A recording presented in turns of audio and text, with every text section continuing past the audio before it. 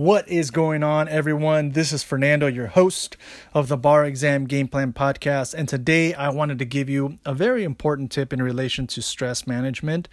And it relates to something that at some point in our lives we all tend to do. But in my experience in working with a lot of bar exam takers, and in particular, a lot of bar exam takers in California, I've worked with examinees from other jurisdictions, but in California, because the exam is so challenging, I do tend to see this quite a bit, and it's catastrophizing.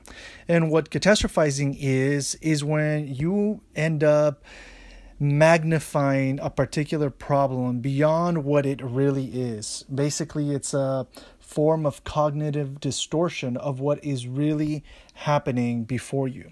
And a lot of times, the way that this shows up in the context of the bar exam, if I fail this test, I will be a total failure in life.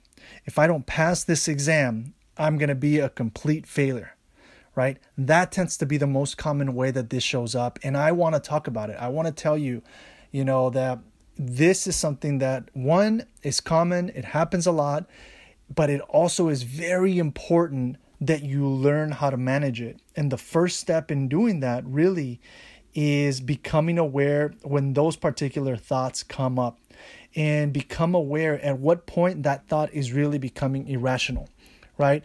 I know that I had it to some extent the first time that I took the bar exam, but I really had to take ownership when I took it again the second time, because it wasn't helping me, and it was irrational, right?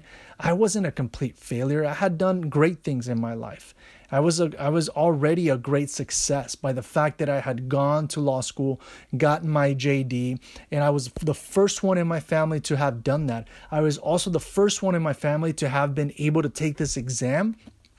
And even though I didn't pass it the first time, I took it. I was in the ring, right? And so I look back now, 12 years after I passed, right? And any one of those thoughts that may have come up in relation to making the situation more catastrophic than it really was, they were irrational, right? Because I was able to figure out a way that worked, and I was able to achieve a lot of great things as an attorney, right? I was able to handle a lot of great cases in courts up and down, the state, both at the state and federal level. I was able to represent hundreds and hundreds of workers. I was able to do a lot of really, really, really awesome things as an advocate for others, right? And so you have to make sure that as you continue moving forward with your preparation for the exam, you learn to, one, become self-aware of those thoughts that are making the situation much worse than it really is. It tends to be a pattern of thought. And once you do that, you really just have to say, nope, I'm stopping this right now. And I'm going to go ahead and switch that thought pattern and supplant it with a more positive one, right? No, you're not going to be a total failure in life. You already have accomplished a lot of great things. You're already a great success. You're already awesome. You're just now going for something even bigger. Something that maybe also in your family, you're the first one to have, try to accomplish this goal of passing the bar, right? Even that in and of itself is a great success.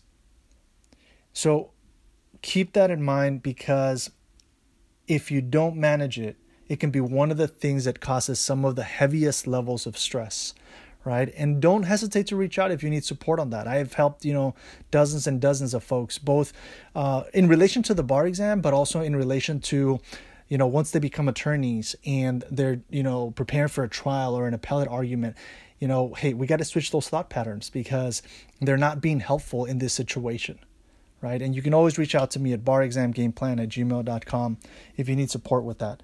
But the thing really does come down to, one, becoming self-aware, and then two, supplanting those thoughts with other more positive thoughts that will have a much better impact in how you move forward with your preparation. And I have to tell you, a lot of times these thoughts, the reason why they tend to be so common in this context of the bar exam prep is because we end up not getting as much rest as we should be.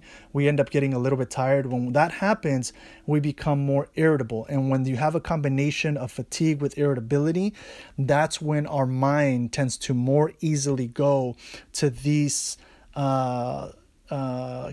thoughts of us making the situation more catastrophic than it really is. All right.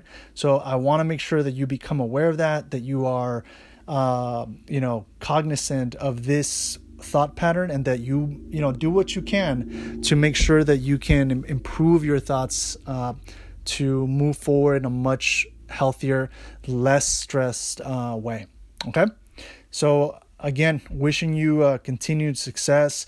Keep it up. Keep going. There's going to be some days that are going to be like, oh, great, I got some awesome scores. There's going to be some days where it's like, oh, I went down on my scores. Okay, I'm going to keep going.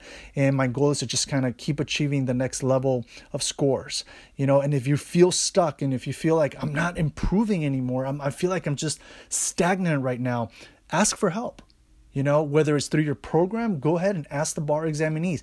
If you need support from an outside coach, get that support. Look at it as an investment in yourself. Look at it as an investment in changing the trajectory of where you're being stagnant right now. Because a lot of times we don't see it that way. A lot of times we're all like, oh, I don't really want to, spend more money on this. But if you really are stuck and if you really are stagnant, get the support now. That's what I had to do.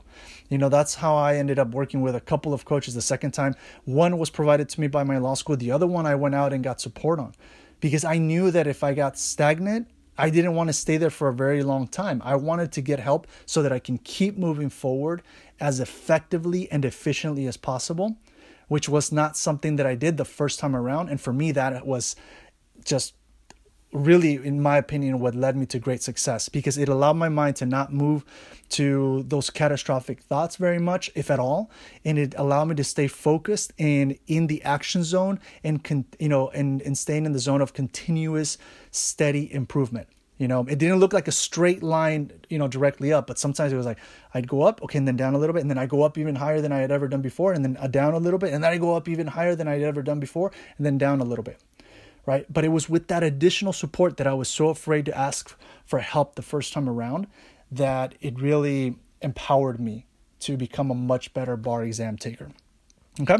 So just wanted to give you those tips. Stay in it. You got this. And as always, if you need any support, don't hesitate to reach out. Take care and catch you at the next episode. Bye.